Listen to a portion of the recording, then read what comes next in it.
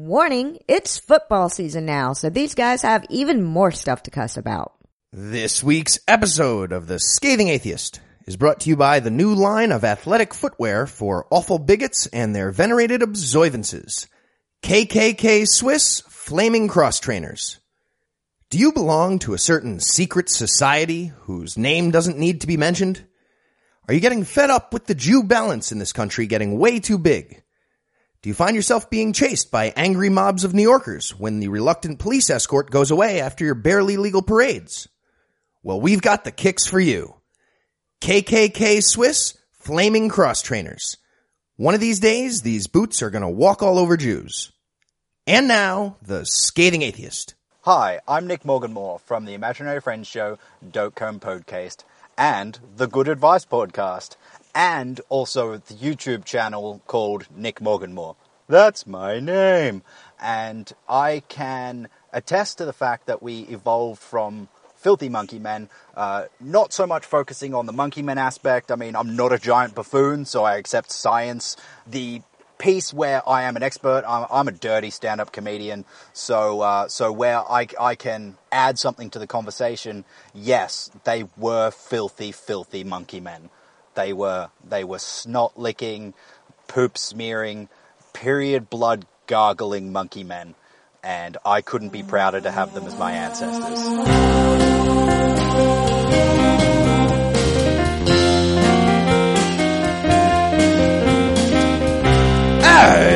It's Thursday. It's September 17th. And I think we should all send out some intercessory prayers for Andre Ellington's knee. I'm the unsympathetic motherfucker that took Dez in the first round, no illusions. I'm Heath Enright, and from Cowbell Prescribed, Valdosta, Georgia, this is the Scathing Atheist. On this week's episode, we'll try to keep the fantasy football shit to a minimum, promise. The Jade Helm 15 operation comes to a close after finally securing the Louisiana Purchase. And Chris Johnson will be here to discuss his atheist documentary, A Better Life.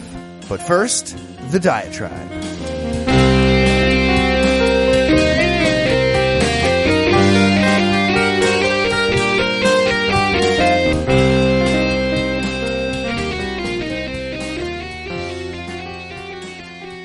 So I'm on a long drive the other day, and I'm trying to distract myself from Georgia's many fine anti-abortion billboards with a panel show on NPR. And the subject on the show is ISIS, and more specifically, why Muslims from wealthy families in the industrialized world are choosing to leave representative democracies to go die in a desert theocracy. So you've got two liberal academics, a liberal imam and a liberal host, wrestling over this question and completely unable to formulate an answer because they've already taken the answer off the table. You got Professor Everett K. Firthworth babbling about, well, we know that it's not the religion because all these prominent Muslim leaders say this isn't what the religion says, and they agree that ISIS doesn't represent real Islam, and then, of course, the token apologist can't agree more, and the host chimes in about how, well, shucks, we all know that Islam is a beautiful and peace-loving religion, so it must be some other factor that drives them to do all this crazy shit, but what other than the religion they all share and claim as their solitary motive for this action could possibly be motivating this action? And meanwhile, I'm looking around at these billboards of, babies that never got to play with a train set because their mothers killed them when they were only 8 cells old, and I'm thinking, here I am, trapped between the stupidity of the right and the stupidity of the left. How many liberal Christian leaders could I line up that would tell you aborting a 4-day-old fetus isn't really murder? How many liberal Christians could I line up to tell you that Jesus was okay with gay marriage? Does that suddenly make abortion clinic bombings and Mike Huckabee inexplicable? So whether or not they know it, what they're really saying is we all agreed on the Muslims kill people because they're oppressed narrative, so how are we going to shoehorn these contrary facts into it? And I don't think they're conscious of that. Everybody crams facts into their worldview, but this isn't exactly a situation with no consequence. And if we can't even admit to ourselves that the root of the problem is the religion, how can we have a realistic national dialogue about it? As imperfect as our democracy is, it's still a democracy. Our national conversation informs our national policy. Meanwhile, you got a bunch of right-wing bigots on one side saying it's the religion, sure, because they have the wrong religion. And on the other side, you got a bunch of left-wing hippies castrated by political correctness saying, well, it must be our fault somehow. It's definitely not the religion. Couldn't be that. And hey, you think ISIS is going to be a big campaign issue, perhaps? You think the average moderate makes up their mind a week before the election American is going to tend towards the person who admits what the problem is and proposes a crappy solution, or the person who pretends the problem isn't there? Because if I had to guess, I'd say most of us would rather see the emperor in a chicken suit than stare at his balls. Now look, this is by and large an honest mistake. It's born out of the same cognitive malfunction that has us setting aside all the information in Consumer Reports because some dude at work's uncle had a Camry and he hated it. See, the problem for a lot of liberals is that they've only really encountered liberal theists. I mean, fuck, the majority of them are liberal theists. You know, they're aware of the extremists, but by definition, those guys are the extreme. They're way over on that other end. So they assume that most religious people are like the ones they know. And the extremists are just fucking up the otherwise stellar reputation of their parents or the reformed Jewish friends they've got or that sweet Muslim lady at work. But the fact is the liberal theists are also extremists, just extremists the other way. They are in no way the average. I mean, think about what it means to be a liberal theist. Essentially, these are people who profess something they don't actually believe. And if you want to find out how true that is, just start by trying to pin down exactly what they mean by, I believe in God. You know, they're not talking about the God of the Bible, the Quran, or the Torah. They're not talking about a God who directly responds to prayers for good parking spaces, or a God that sends vengeance hurricanes, or even a God that holds the logically contradictory qualities of being omnipotent, omniscient, and omnibenevolent. In fact, if you dig deep enough, as often as not, they'll toss out a complete non-statement like, I just believe there's something out there. And again, they're not talking about fucking Popeye's fried chicken. We can all agree that's a thing that's out there. They're talking about nothing at all. And to people like this, the extremists are even more baffling than they are to me. Because look, if you start with the precept that they actually believe this shit, questions like why would Muslims from wealthy European families join ISIS, that's pretty easy to answer. So are questions like, why would that guy kill that abortion doctor? Or why can't they just get over the gay marriage thing? Or why would you be willing to blow yourself up over that? If they actually believe the stuff they say they believe, the answer to all of those questions simply becomes they actually believe the stuff they say they believe. But a liberal theist can't say, well, you know, Christians bomb abortion clinics because they actually believe in the Bible without admitting to themselves how little they actually believe in the Bible. Likewise, an atheist whose opinion of religion has been inordinately colored by liberal theists can't just say, well, that's the logical extension of believing in that shit because they've got all these examples that they don't know are statistical outliers. But they are. Look, doing the movie review show now, it's rather striking that they don't really make movies for the kind of religious. You know, this bazillion-dollar industry seems to cater entirely to people that think evolution is bullshit, divorce is a sin, and that God's actually sitting somewhere with a fucking checklist of shit he's going to put you through between now and heaven. And of course that's who they cater to because that's the average. Look, more than half of American Christians completely reject evolution. That's true even if you factor out the ones who believe in God-guided evolution, which you probably shouldn't because that doesn't make any fucking sense.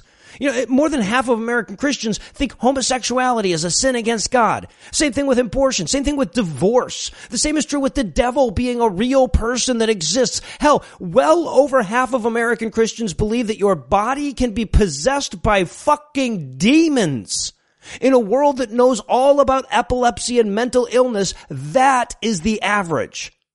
Now look, only the people standing outside of the building can really see how crooked its walls are. It is our moral obligation to tell the people inside that building that it's dangerous in there. And sorry, the left, but that trumps our social obligation to be nice. They're talking about your Jesus. We interrupt this broadcast to bring you a special news bulletin.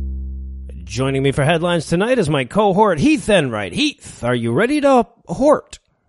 Well, according to Urban Dictionary, I believe hort is the seam of one's scrotum. Vestigial vag. So no, I don't think I'm ready to do that. Okay. All right. So how about we do headlines instead? Good idea. Okay. In our lead story tonight, according to people that sell freeze-dried food kits, the end times are coming to Utah. Uh-oh. Coincidentally, several best-selling apocalypse authors agree on that. And that's why thousands of Mormon idiots are currently spending record amounts of money on prepper supplies, like non-perishable food and camping equipment. Because when God envelops the world in fire and brimstone, you're going to want a high-quality nylon enclosure to protect your pile of canned spam. Yeah, what are they even thinking? You're buying the wrong shit, dumbasses. When the apocalypse comes, you're going to need some helmeted locust spray and a dragon lance. Read your fucking book. It's right there, yeah. This particular wave of stupidity comes in part thanks to so-called blood moon prophecies made by insane people like megapastor John Hagee, who think there's a secret code in the Bible that tells us the end of the world is supposed to happen after a lunar eclipse. And the one that's coming up on September 28th is the fourth in a tetrad of lunar eclipses, all of which occurred on Jewish holidays with 6 full moons during the series and no partial eclipses. What? Does it say any of that stuff in the Bible anywhere? No. Okay. Is there a Jewish holiday pretty much every day? Yes. But still, apocalypse, end of the world. Yeah. Disaster. Okay, so if there had been like one penumbral eclipse during that period, the world keeps going? Cancel it. I Cancel it, don't, yeah. I mean, because look, like, first of all, every lunar eclipse is the fourth in a tetrad. You know, all except for the first 3 after, like, Theia hit Earth, Proto-Earth or whatever. Those first 3. But after that, and they were probably all pretty much on Jewish holidays from then on, too. And also, just for the record, all it says in the Bible about this is a vague prophecy that could be describing a lunar eclipse, maybe. But there are between 2 and 5 lunar eclipses every year. So pretty much everything happens both before and after lunar eclipses, obviously. Right. There have been literally thousands of them since the Bible was written, including one that Peter said in the book of Acts fulfilled the dumbass prophecy from the book of Joel that we're talking about. But this next one is special, I guess, because it's the next one.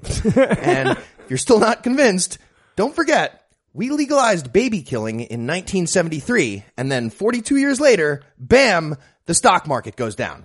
Coincidence? Mormons think not. Not idiots. It's 42.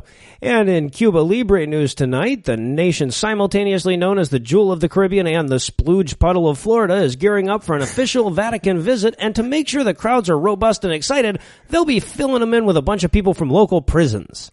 Cuba announced the pardon of more than 3,500 prisoners in advance of Pope Framnesty's visit, marking the second largest mass release of prisoners in the nation's history. That's right. Second largest. Yeah, this is criminal jubilee 2.0 for them. Right. But they couldn't make it slightly bigger than round 1 for some reason. Kind of a letdown, I thought. You know, it just seems like they could have found a handful more 90-year-old capitalist jaywalkers so they could break that record. It's or just arrest 100 more people and then let them out too. Yeah. Well, now, the government calls this a humanitarian effort and hopes you won't look at the details when they do. Because unlike the release of 3,600 prisoners back in 78, that's the first biggest, this time they're keeping all the political prisoners and basically just letting old and or mostly dead people go. You know, the pardon group consists primarily of people who are slated to be released sometime this year anyway, and foreigners whose countries are willing to take them back, and the terminally ill. And just in case you were in danger of thinking that Cuba is a modernish nation, by the way, included in the list of crimes that nobody would be released for was cattle rustling. What? Actually on the list. Well, if nothing else, this guarantees that several geriatric Cuban ex-con refugees will be raping Donald Trump at some point. So that's something to look forward to. It's all worthwhile now. An upshot. Now, it's interesting to note that this comes in response to the Vatican petitioning for the release of a large number of Cuban detainees, but as near as anybody can tell, these are all completely different people. Like, none of the people on the Vatican's list are actually getting released. They just said, well, you know, we can release some people. Now, and it's also apparently something of a tradition, as Cuba released 300 prisoners when Pope John Paul visited back in 98 and 2,900 in 2012 when Benedict came around. So apparently Cuba thinks they're sending a message other than we always have plenty of people locked up for no good reason. Not sure what they think they're saying. And from the Anal P-Robes file tonight. Oh, good. Host of the 700 Club and Burgess Meredith postmortem stunt double Pat Robertson discussed the Kim Davis issue on a recent Open Casket episode of the show, during which time he lamented all the gay people currently getting married over his dead body. And he seems to think this means that Christianity is illegal now. According to the P-Robes from Not Jail, quote, you go to jail if you believe in God and stand fast for your beliefs against the onslaught of secular humanism, end quote. Onslaught of secular humanism. The most pleasant onslaught ever conceived. Right? You're going to take this equality if I have to rape it into your face. But look, you know what? Yes, he's right. If you stand fast for your beliefs against secular humanism, you go to jail. Depending on the extent to which it matters where you stand, because secular humanism means solving moral problems through rational means that aren't supernatural. You kind of have to be. Yeah, I mean, if you're against that, you're the bad guy. All of the times, every one of the times, you will be the bad guy. Also coming to the fence of hate criminal Kim Davis last week was Louisiana governor and GOP practice squad presidential candidate Bobby Jindal. Unable to parse out the distinction between disobeying a court order to stop actively discriminating against an entire sexual orientation and believing in Christianity, Mr. Bojingles expressed similar sentiments to P-Robes on the subject. Also speaking from not jail, Jindal had this to say, quote, "Here's where we are in our country today." Now, that part is actually true, but then he continues, "If you disagree with gay marriage, they put you in jail," end quote. What? And I guess the fact that Jindal walks free amongst us must just be another example of brown people getting the benefit of the doubt in our legal system, like they do. And in Damn It, Josh, I Said Focus news tonight, Focus on the Family, which, as the brainchild of James Dobson, serves as proof of concept for Immaculate Conception, is urging public school students around the country to reinforce their delusions of persecution with a brand new holiday called Bring Your Bible to School Day. This is the dumbest thing I've ever heard of. Yeah, ignoring the fact that no one on earth gives a shit whether Christian kids bring their Bibles to school except, maybe the 3 Jews and the Muslim kid who are already feeling pretty ostracized. The group's literature suggests that this is a retaliation for the nationwide secular conspiracy to ban Bibles from schools. Okay, well, we definitely can't let them do this. This fucks up our plan. If there's still Bibles floating around, how are we going to install the dark energon cubes to summon demons in every school using the series of secret tunnels connecting Walmarts? This is a fucking disaster. I'm sure we'll figure something out. So, scrap that whole plan. Let's be clear about what's actually happening here, okay? So, the extremely reasonable law says that teachers can't lead their classes in prayer. Teachers can't require children to be or act religious. That's the law. And it's so overwhelmingly reasonable that the only way that Focus on the Family can fight against it is by conflating that law with a non-existent law that would be ridiculous. But look, make no mistake about it. Focus on the Family wants the teachers leading the students in prayer. It says that on their fucking website. They want to bring back mandatory prayer in schools. And just to avoid the conversation about what a bunch of anti-American assholes that makes them, they have to pretend that we won't let them hold the Bible in public. Well, at least there's a few ways for atheist kids to have fun with this holiday. Personally, I'd be asking all my female teachers to crack open Timothy and asking them to please shut the fuck up in public, because God said so. That is what he said. Now, in the event that we have any public school students in the listening audience, it's probably worth noting that Bring Your Bible to School Day falls on Thursday, October 8th, which just so happens to coincide with the date of my new protest holiday, Bring Your Bible to School and Draw Dicks in It Day. Because there's also no law against that if it's your fucking Bible. I've done that. And, of course, if you don't own a Bible or forget to bring one that day, Heath and I will be commissioning a team of windowless vans with free Bibles spray painted across the side to visit many of America's fine public elementary schools that day and tell people that Focus on the Family sent us. So be on the lookout for that. The vans will be marked. It's not dangerous at all. And from the elected officials that will shoot you in the face file tonight, Arkansas State Senator Jason Rapert is a fucking lunatic that definitely isn't qualified to hold public office.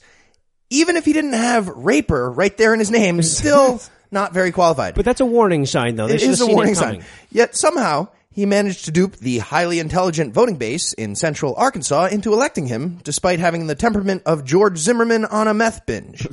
Granted, he is an ignorant, anti-choice, homophobic Christian bigot who orchestrated the illegal 10 Commandments monument on the Capitol grounds there, so he did have all that going for him.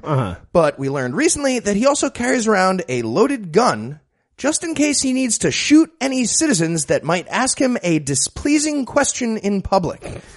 That's who you people elected. But that's exactly who they want representing them.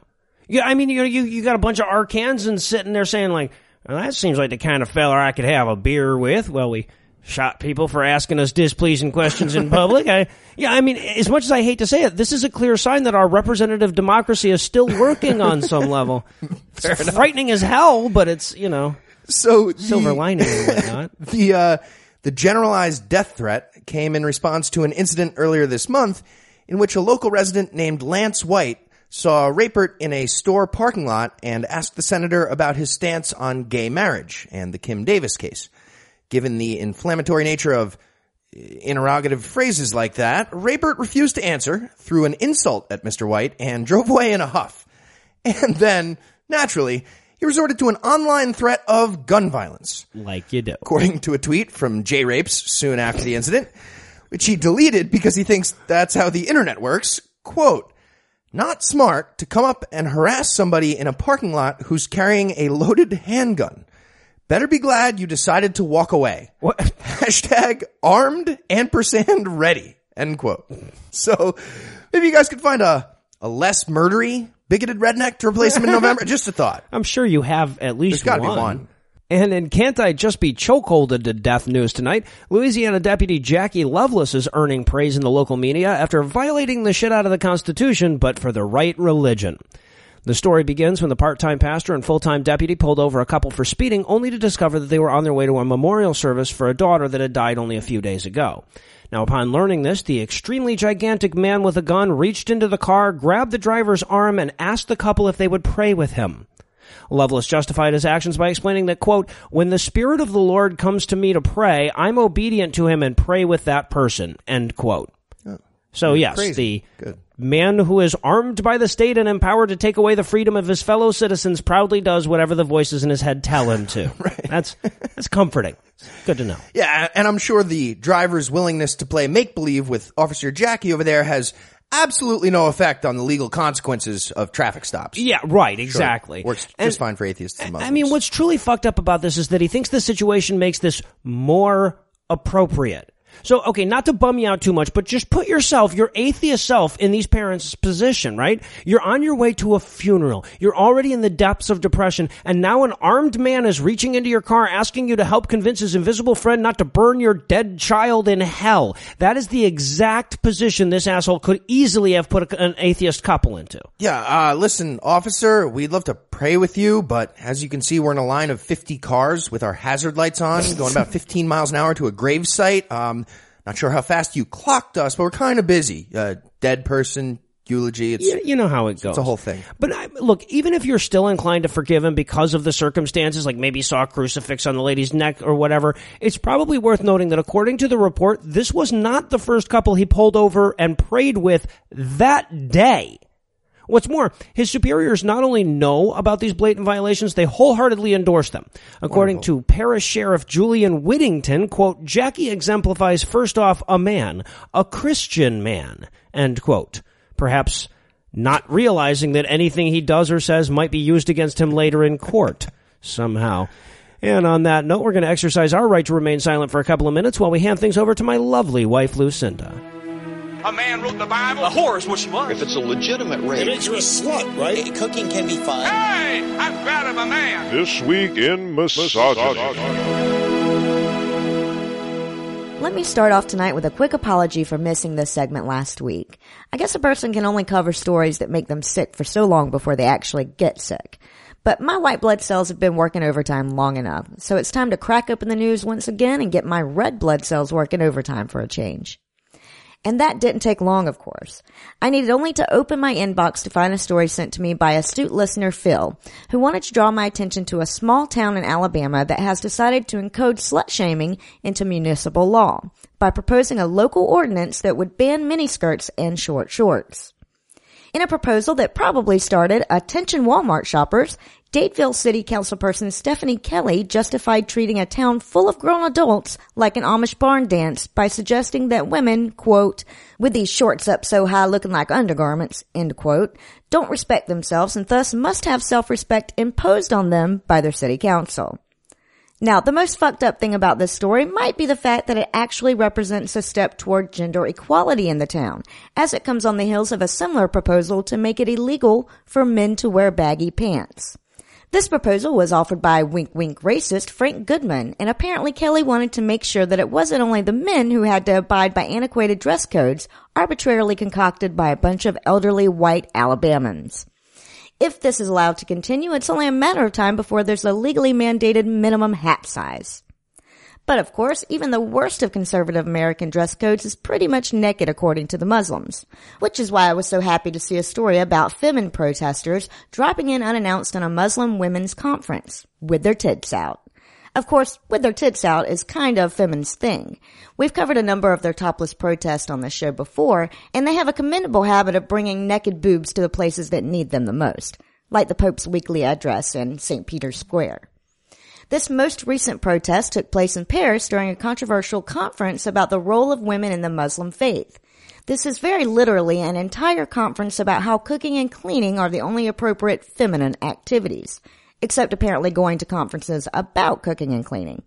And included in the day's itinerary was a panel discussion about when it's appropriate for Muslim men to beat their wives. Not sure why you'd need a whole panel of people to say no and under no circumstances, but apparently they did. Well, I guess in the minds of these two women, the panel didn't get the answer right, so they ripped off their burqas and rushed on stage. And for the convenience of the audience, they'd gone to the trouble of painting the correct answer on their chest, with one set of boobs reading, "No one subjugates me," and the other, "I am my own prophet." The two women were greeted with calls of dirty whores, stoned them, and killed them, before being violently dragged off stage and, as near as I can tell from the video, violently kicked in the ribs. The two were arrested immediately, though there's no word yet on what kind of punishment they face. I hope it's not too stringent, though, because once they're free, we have a city council in Alabama that could use their help. And with that, I'll hand things back over to Noah and Heath. Thank you, Lucinda. And in Yes But Were They Filthy news tonight, archaeologists created 2 new missing links when they announced the discovery of a new human ancestor last Thursday.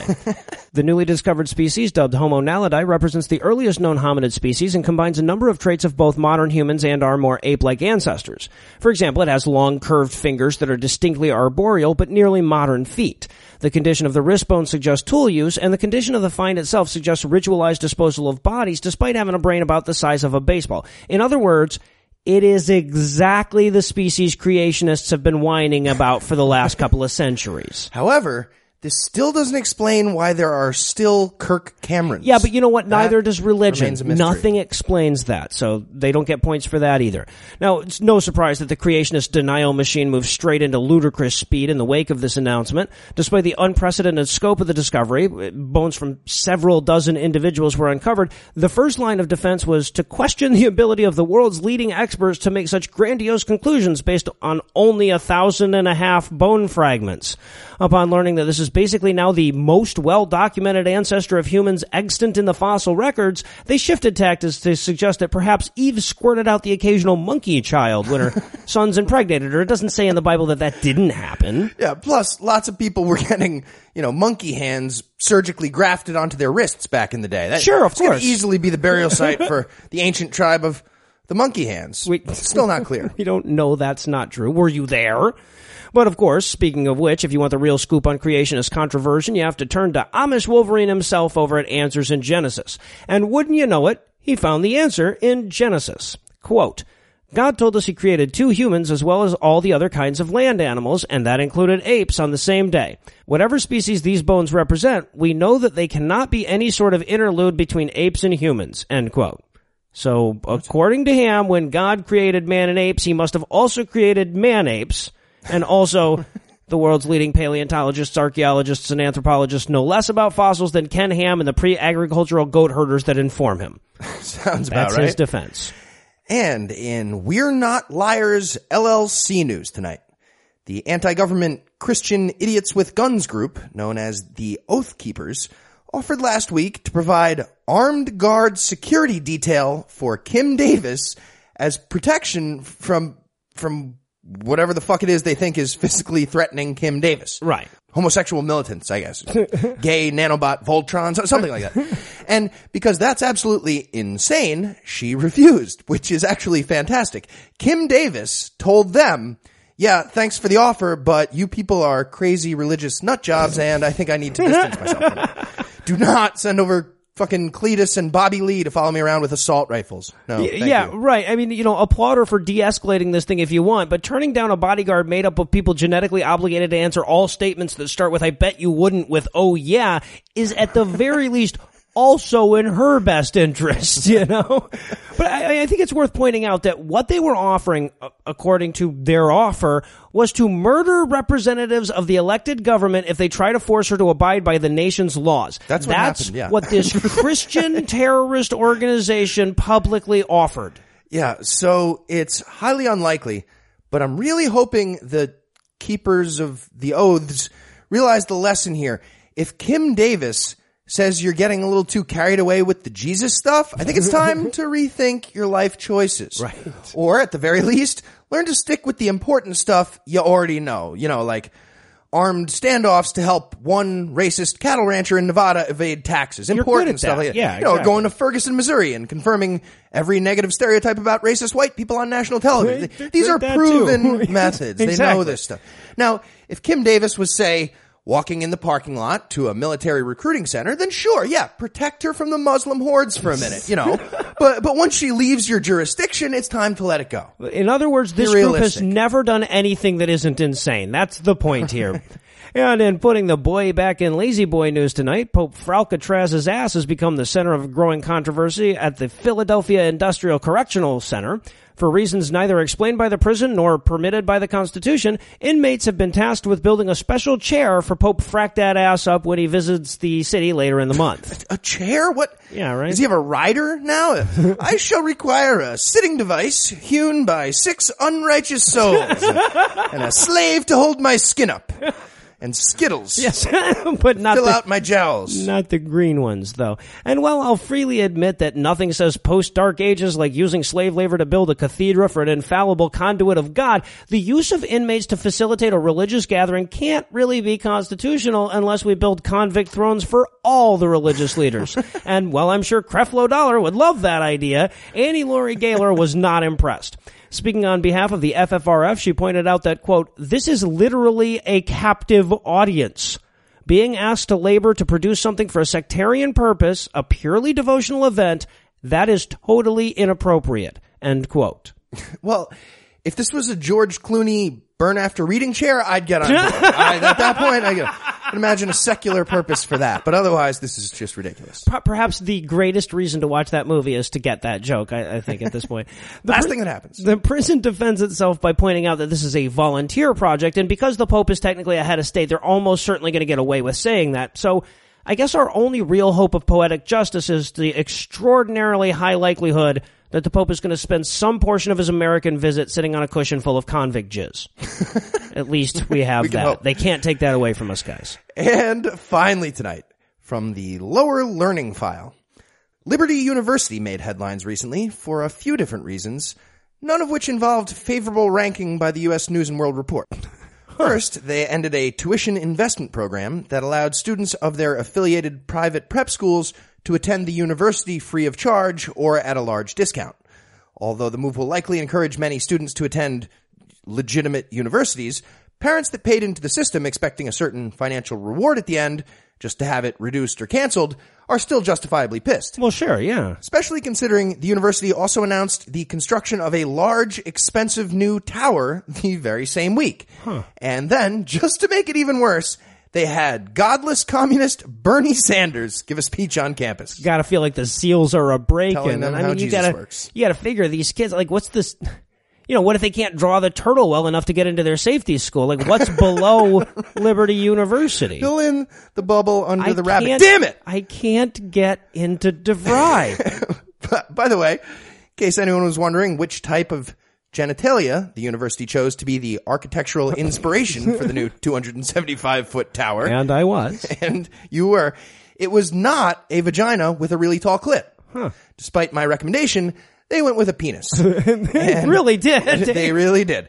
And based on the preliminary sketch I saw, they don't want people walking around campus thinking about anything other than huge penis. A very distinct rounded balls area at the base, painted blue, a pink shaft, and a red dome on top. Yes. And for those keeping score at home, the structure appears to be circumcised. And very happy to see you. Right. So, according to the announcement, the new erection will house the School of Divinity, and because they're super original, they're planning to call it the Freedom Tower. Now, I'm going to have to stop them right there. On behalf of New York City, I'd like to say absolutely fucking not. We will absolutely not be sharing names of buildings, even informal names, with bullshit creationism schools in Lynchburg, Virginia. Yeah, I mean, not happening. Look, as soon as you name your city in your Confederate state after extrajudicial hangings, you forfeit your name your right to name stuff. Like, someone else has to do that for you. Also, they didn't put anything about penises in the title, which is just a giant waste. Right. So we're going to need 30 seconds on the clock. Of course. Replacement names for the Liberty University Penis Tower. Yeah, come on, LU. Go with the professionals. When it comes to bricks and mortar, we know our shit. So how about, it'd be great if they were Jehovah's Witnesses. It could be all along the crotch tower, but they're not. What about Dome of the Cock? Right. 30 Cockefeller Plaza. The holy site at the top of the cock. I like it. I like it. Yeah, Back to the Future would have been a whole different flick if the lady at the beginning was trying to save the cock tower. Right. All right, what about the Leaning Tower of Pizza? That was going to have to I'm sorry, make it in there. The Gland Ballroom. The Grace Needle Soul Pole. Yeah, I just want to see Alice's most famous landmarks. How about Buckingham Phallus? Okay, that was a good penis building. Well done. Thanks. Well done. All right, well, pretty much every single physical structure in France is a penis, so they gotta have that. What about the Coq Coeur, or the Eiffel Plower, or the Scroterdame Cathedral? They got a lot of good ones. Yeah, there you go. There has to be like a catheter cathedral joke in there somewhere, but damned if I can find it. How about the Flaccid Iron Building? Nice. It can't all be erect. What about an ancient wonder of the world? What the Colossus of Chodes? The Young Girth Creationism Building. I like it. Or maybe the Bulge Khalifa. Nicely done. All right, I got one more. How about the Deflower of Babel? Nice. And now Breaking that we've got down a soon. solid title for our erotic biblical fanfic, I guess we can close out the headlines. Heath, thanks as always. Jumanji. And when we come back, Chris Johnson will be here to discuss a better life, his effort to prove that a person can lead a meaningful and fulfilling life even if they don't believe that they're a sinful and broken peon enslaved by an omnipotent, vengeful autocrat that might burn their flesh for eternity.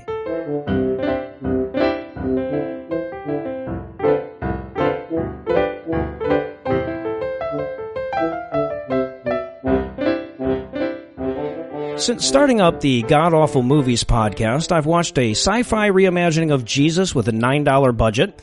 I've watched 2 films about the fact that God hates divorce more than he hates emotional abuse, and I'm currently working my way through a full-blown Kirk Cameron trilogy. As you can imagine, I've been in serious need of a good movie lately. So in a sense, my next guest has been something of a there is no God send.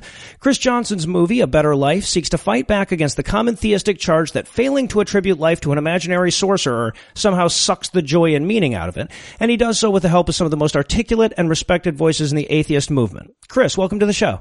Thanks for having me. So you touch on this a bit in the movie, but can you tell us a little bit about what inspired you to get this whole project started?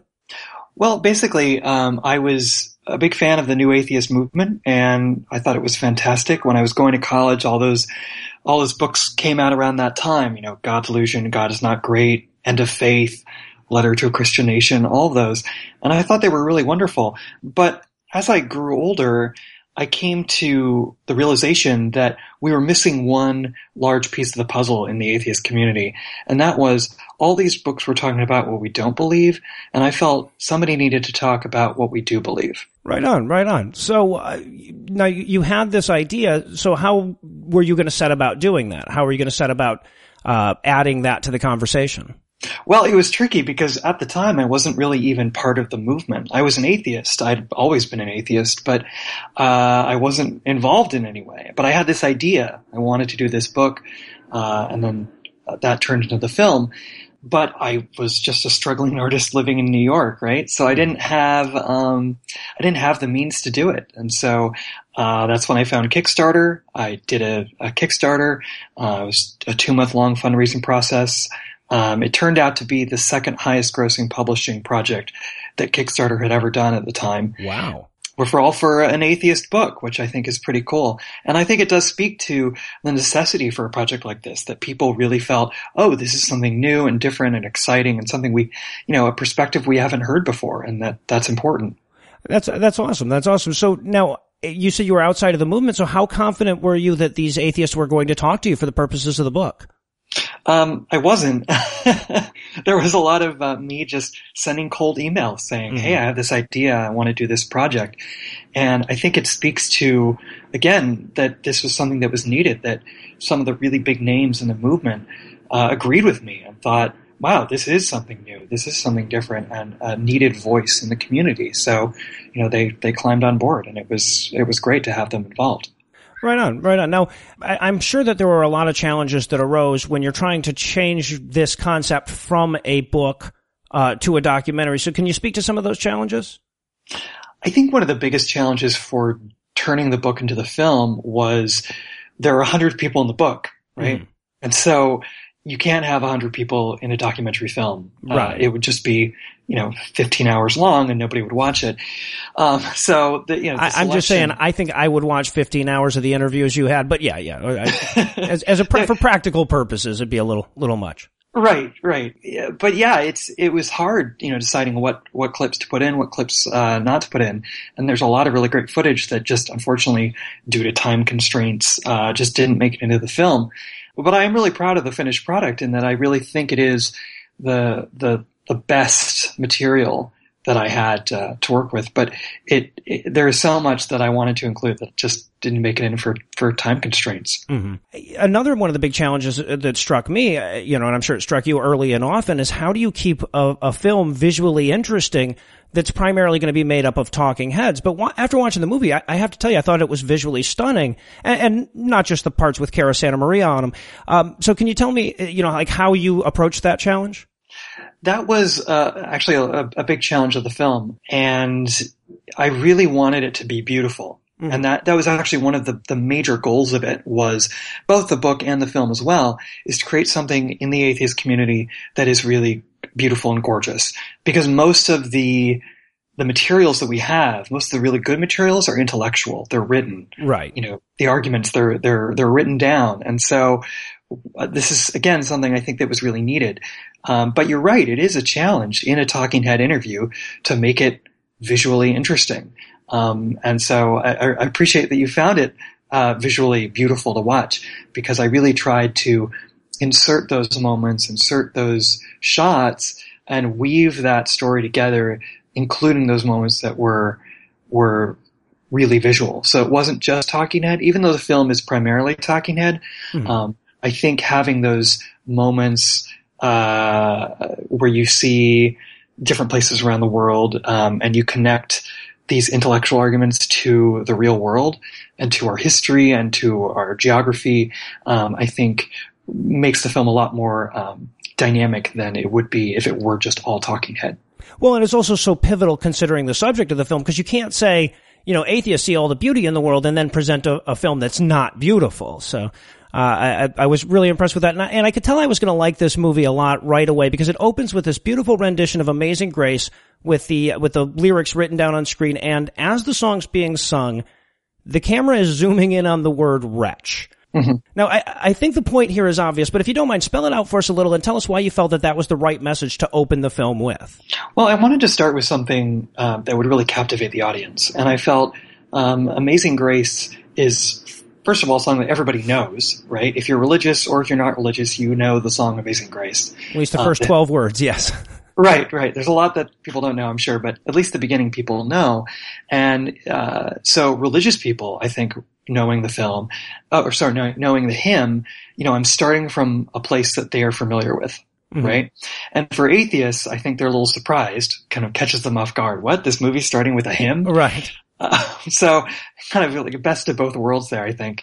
But I wanted to emphasize the fact that here's this thing that many people think is one of the most beautiful songs in the English language, and yet what it's actually saying isn't necessarily the greatest thing. Right. So by focusing in on that word wretch, I think it shows that, wow, a wretch like me saved a wretch like me. What is this saying? So I think it's a good kind of place to jump off from for a film like this, for mm-hmm. religious and non-religious people. Yeah, no, it really grabbed a hold of me right away.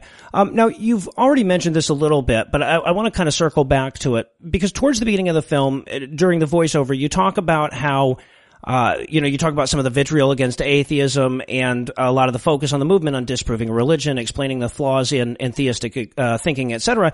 And then you say you want to help change the conversation. Like I said, you've already touched on this a bit, but two-part question. Number one, what's wrong with the conversation as it now stands? And number two, what changes are you trying to make? Well, I think the conversations that we're having now are really good. And I think they're needed. So it's not that I want to replace the current conversation with simply talking about what we do believe.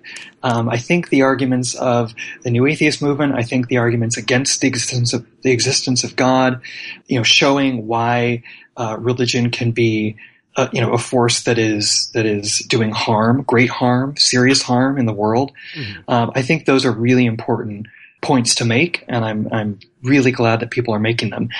What I want to do is I just want to add to that. And I want to say, in addition to that, I think we also need to talk about this. And we need to talk about, what happens when you lose your faith? What happens when there is no God? How does that change your life? How does that change how you see the world and everybody around you? Because I think that's a piece of the puzzle, that is missing and that is important. Yeah, absolutely. And it's a constant challenge for the atheist movement because we are united by what we don't believe. So presenting a positive message is rather difficult, but it is necessary because so many people seem to at least think they take so much positive stuff out of religion. They want to replace it when it's gone. And I guess that leads me right into my next question. Who exactly is this movie for? Who did you have in mind? Well, not to be full of myself, but I want the film to be for everyone. I want the film to be, I don't want to just, for lack of a better phrase, preach to the choir. Mm-hmm. But I do, I do want religious people to see it. I want everybody to see it if possible. I think that if atheists watch the film and they have all around the world and get something out of it, that's really amazing. And the reaction I've gotten so far has been wonderful. But also, religious people can watch it and maybe change their perception of what atheists are like. That's doing some good work as well. So hopefully it can work for everyone and they can get something out of it. Right on. Awesome. Now, and I think, it bothered me a lot as I was, watching this, thinking to myself, there are so many religious people who would refuse to watch this or would or would turn it off as soon as they realized what it was, when this is a message that would be so impactful to not only like just the liberal people or the religious people who are maybe wavering in their faith, but I think even to the fundamentalists to just see that, the atheists are humans as well. Mm-hmm. Yeah, I actually don't know how offended many religious people would be by the film, because it's not necessarily a combative film. Right. It's not a film that's saying, oh, look how stupid you are. You're an idiot for believing this. Oh, this is silly. It's really not. And so I think religious people often are a little confused about how to respond to a film like this, because it's not attacking them in the same way that they're used to being attacked. You know what I mean? Right. No, yeah, it definitely would catch them off guard quite a bit. I just know that so many people, as soon as they got the sense that anything in this movie was going to challenge their faith, that would be enough for them. Mm-hmm. Now, I apologize if this question is kind of like asking you to pick a favorite kid, but if you could add any one person to your list of interviews, somebody that you weren't able to get in touch with or somebody that wasn't able to do it, who would have been in the movie that wasn't, or in the book? That's a really tough question. It is like, having to pick your favorite kid. Feel free to give more than one answer if it's a.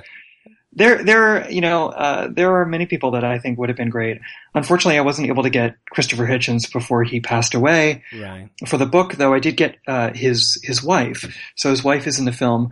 His wife is in the book, and I think actually having her there is very poignant. Just the way that's done in the book is really interesting. But it would have been great to have got to him before he died. So I feel a little bad that I wasn't able to do that. Yeah. And I'm sure, especially later in his life, he would have had such poignant things to say that would have been so appropriate for the film. And I think it also would be different than people, I think, would think of him as, because one of the things I'm trying to do with the film is combat those stereotypes that people have about atheists. Mm-hmm. And so I think having someone like him in there talking about more beautiful things would surprise some people, Right. because they're so used to hearing him talk about religion in a stronger way. So I think that would have been a really interesting contrast between the work that he's known for and, something like this. Yeah, no, I definitely, there were a few people in the film, like, Matt Dillahunty, the kind of people whose edges could definitely be softened in the public eye, and I think that's a really valuable thing to do. Because if you talk to the guy at all, he's a great guy with a great sense of humor, but his public persona often comes off because you always see him in debates, etc., as this very confrontational guy, perhaps a reputation undeserved. So now ultimately both the book and the movie were about your personal journey, a journey of discovery for you. So I have to ask, what did you learn along the way? Is there anything that you didn't expect to find out, or any answers that that really blew your hair back? I was surprised at how it did affect me. I think for a while you think of intellectual conversations and intellectual arguments as just kind of being on their own. And I was surprised at how it did affect me. One of the things in the film, for example, towards the end, Julia Sweeney talks about, reflecting on the happiest moments in your life and really dwelling on those. And I find myself actually doing that more and more, especially when I'm in moments where I'm really, really happy. I will think to myself, ooh, let me just savor this moment for a minute and stick this in my brain somewhere so I can remember it and recall it later, because like she says in the film, this is all you have. At the end of the day, these memories are all you have. So that's really affected me in a very profound way, and I'm thrilled that she had that impact on me. I gotta say, there were a lot of very impressive interviews, but there were a couple of moments you had with Julia Sweeney that just gave me goosebumps. I found myself often getting jealous through the movie, thinking, man, I wish I could, sit with all of these awesome people and talk about atheism. And then it occurs to me, well, I can, and that's what this movie is. So thanks for sharing. Thank you. I really appreciate it a lot. And of course, if you'd like to see the movie or pick up a copy of the book, you can do so at theatheistbook.com. Phenomenal URL, by the way. You can also find links on the show notes to this episode at ScathingAtheist.com. And there are also several screenings coming up around the country, correct? Yeah, around the country and around the world. All right, well, my opinion on movies isn't worth much anymore, since all it takes for me to enjoy a movie at this point is a lack of Kirk Cameron or Ray Comfort. But for what it's worth, really enjoyed it. Thank you so much. I really appreciate it.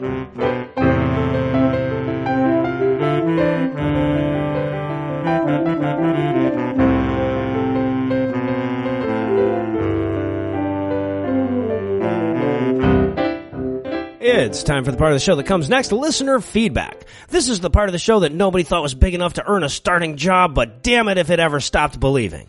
Our first message comes from Eric in Kentucky regarding pronunciation. Quote, the row in Rowan is not pronounced row as in to row a boat. Instead, it is pronounced more like cow, like when used to describe an argument. So imagine the word Cowan and replace the C with an R. I think I get it. I think I get it. I mean, I'm sorry, but I don't think that we can be held responsible for an entire county mispronouncing the name of the place that they live. I mean, thanks for letting us know, but I don't think it's our fault. Yeah, and by the way, we're talking about a state that pronounces the word Louisville with a series of unintelligible grunts and clicks. You're right, exactly. If that has syllables, you're pronouncing it wrong. But, look, if there's any question about who's correct, keep in mind that on the one hand, you've got Heath and me, who you know and love, and on the other hand, you have a state so shitty that the post office named it after butt lube. Who are you going to trust? You guys live in Astroglide. We also got a message from John, whose email about Josh Duggar we responded to last week. And we kind of misrepresented his point last week, and by we, I mean me. So to clarify, he has no issue whatsoever that we call him out for the hypocritical Ashley Madison rough sex with prostitutes type stuff. He just doesn't think he should be called out for the shit that he did when he was 14 and living in a bizarre cult with 3 litters of siblings. So. Well, fair enough. I'm sure it gets crazy at feeding time over there. Just grabbing for teats, milk spraying everywhere. Nobody wants to be the runt. I'll give him a pass for that. So, yeah, I mean, there's definitely some fair point in that. So, for the record, we'll continue to drag Duggar through the muck as often as his present indiscretions merit, but when I do, I won't make sister molesting jokes unless they're really funny. So, and as so often they are, but when I do, I want everyone to know it's more because I think molesting sisters is funny, not because I'm a bad guy. All right. As long as we got that all cleared up. Yeah. We also had an email from Rose, who was hoping we could help her deal with a religious relative. And this story comes in the form of a series of messages with her religious sister. Should be fun. Starts out with the religious sister. My son told me, you told him that we evolved from monkeys. I want him to believe what's in the Bible regarding how we came about. He is a sensitive boy. When he knows God created him, he feels loved and special. He needs that. Heart. So yeah, you would much rather him think he was made of dirt than evolved from billions of... Anyway, yeah. Okay, so the rational sister comes back. So, no science for him? Got it, okay. Oh, shit. And then the religious sister says, I'm not saying evolution doesn't exist. You know I'm smarter than that. I'm not mad at all about you saying that to him. I cleared it up with him. More elaborate heart emoji. And apparently the message included a link to a YouTube video about how the Big Bang Theory is probably less right than Genesis. Oh, well, we know you're smarter than that now, don't we? Really? And then Rose concludes the email, quote, please just tell me what you would do. There is no reasoning with crazy, but I also want to try and help my nephew and niece not turn out as batshit nuts as my sister. Help me, Noah B. Wan. You're my only hope. Yeah, it doesn't really work when you say it out, does it? Okay, so I want to point out that there are two distinct questions that need to be answered here. The first is what a rational person should do in this circumstance, but that's not the question she asked. No, Rose asked what we would do. Very good point. So, to answer the first question, a rational person should not ask us for advice about That's this. step one, yes, That exactly. being said, I'd start the kid a college fund that requires a signed pact with the devil to withdraw the money. Hell yeah. Trade him his soul for tuition. That'd be awesome. No, but look, I'm constantly in that position. I have 10 nieces and nephews, 4/5 of whom are being raised in varying degrees of anti-reason. And in reality, all I do is try to fill them with the love for science that I have every chance I get. Because no matter where you are when you see them, there's always something that they're curious about and interested in. You know, obviously you're treading a fine line because you don't want to wind up cut off from them altogether. But kids are curious. They naturally love science. And eventually, if nothing else, they're going to learn that mom is teaching them bullshit. And if they really want the truth, they can just go to Aunt Rose. She's not going to fuck around with them. But I don't know. But based on the messages you sent across and depending on your relationship with your sister, I'd probably try to have the, do you really think lying to your kid and telling him things that you know aren't true is good for him conversation too? You know, eventually he's going to have to live in the real world, right? Indeed, and that is all the feedback you get. Wait, are you sure? Because I mean, I ended on kind of a serious answer. It feels like there should be a dick joke or something before we close. Shit, yeah, you're right. I finished early. I swear that's never happened to me before. All right, now we're good. Now we're good. And that is all the feedback you get. If you want more, keep sending us those emails, tweets, and Facebook messages. You'll find all the contact info on the contact page at ScathingAtheist.com.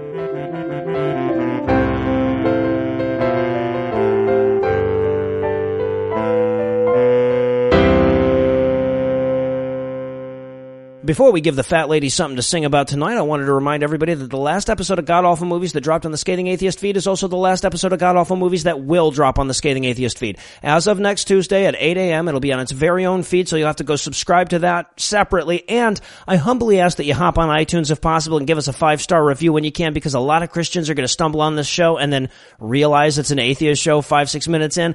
I fear a lot of 1-star reviews in our future. Anyway, that's all the blasphemy we have for you tonight, but we'll be back in 10,022 minutes with more. If you can't wait that long, be on the lookout for a new episode of our sister show, The Skeptocrat, debuting at 8 a.m. Eastern on Monday morning. We'll be breaking down the second GOP primary debate with Eli, and it was fucking insane. Obviously, I need to thank Heath Enright for always fitting the dick joke into the right orifice before we go. I want to welcome back the lovely Lucinda Lusion, still battling through a cold, but she toughed it out for us tonight, as so often she does.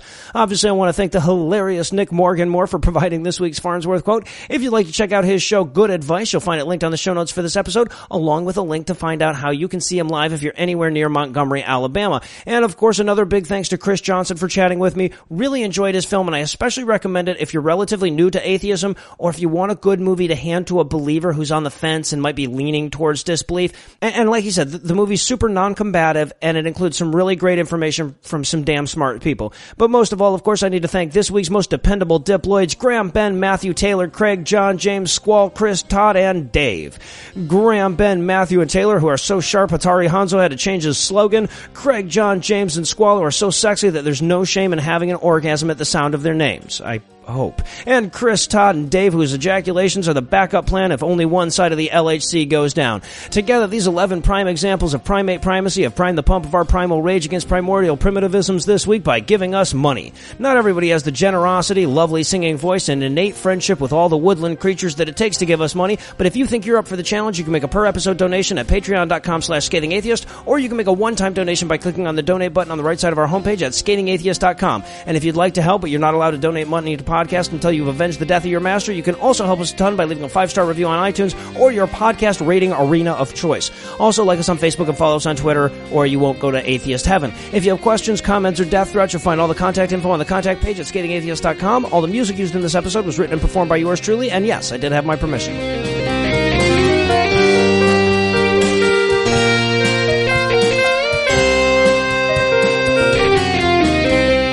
I would sound like a stoned Seth Andrews.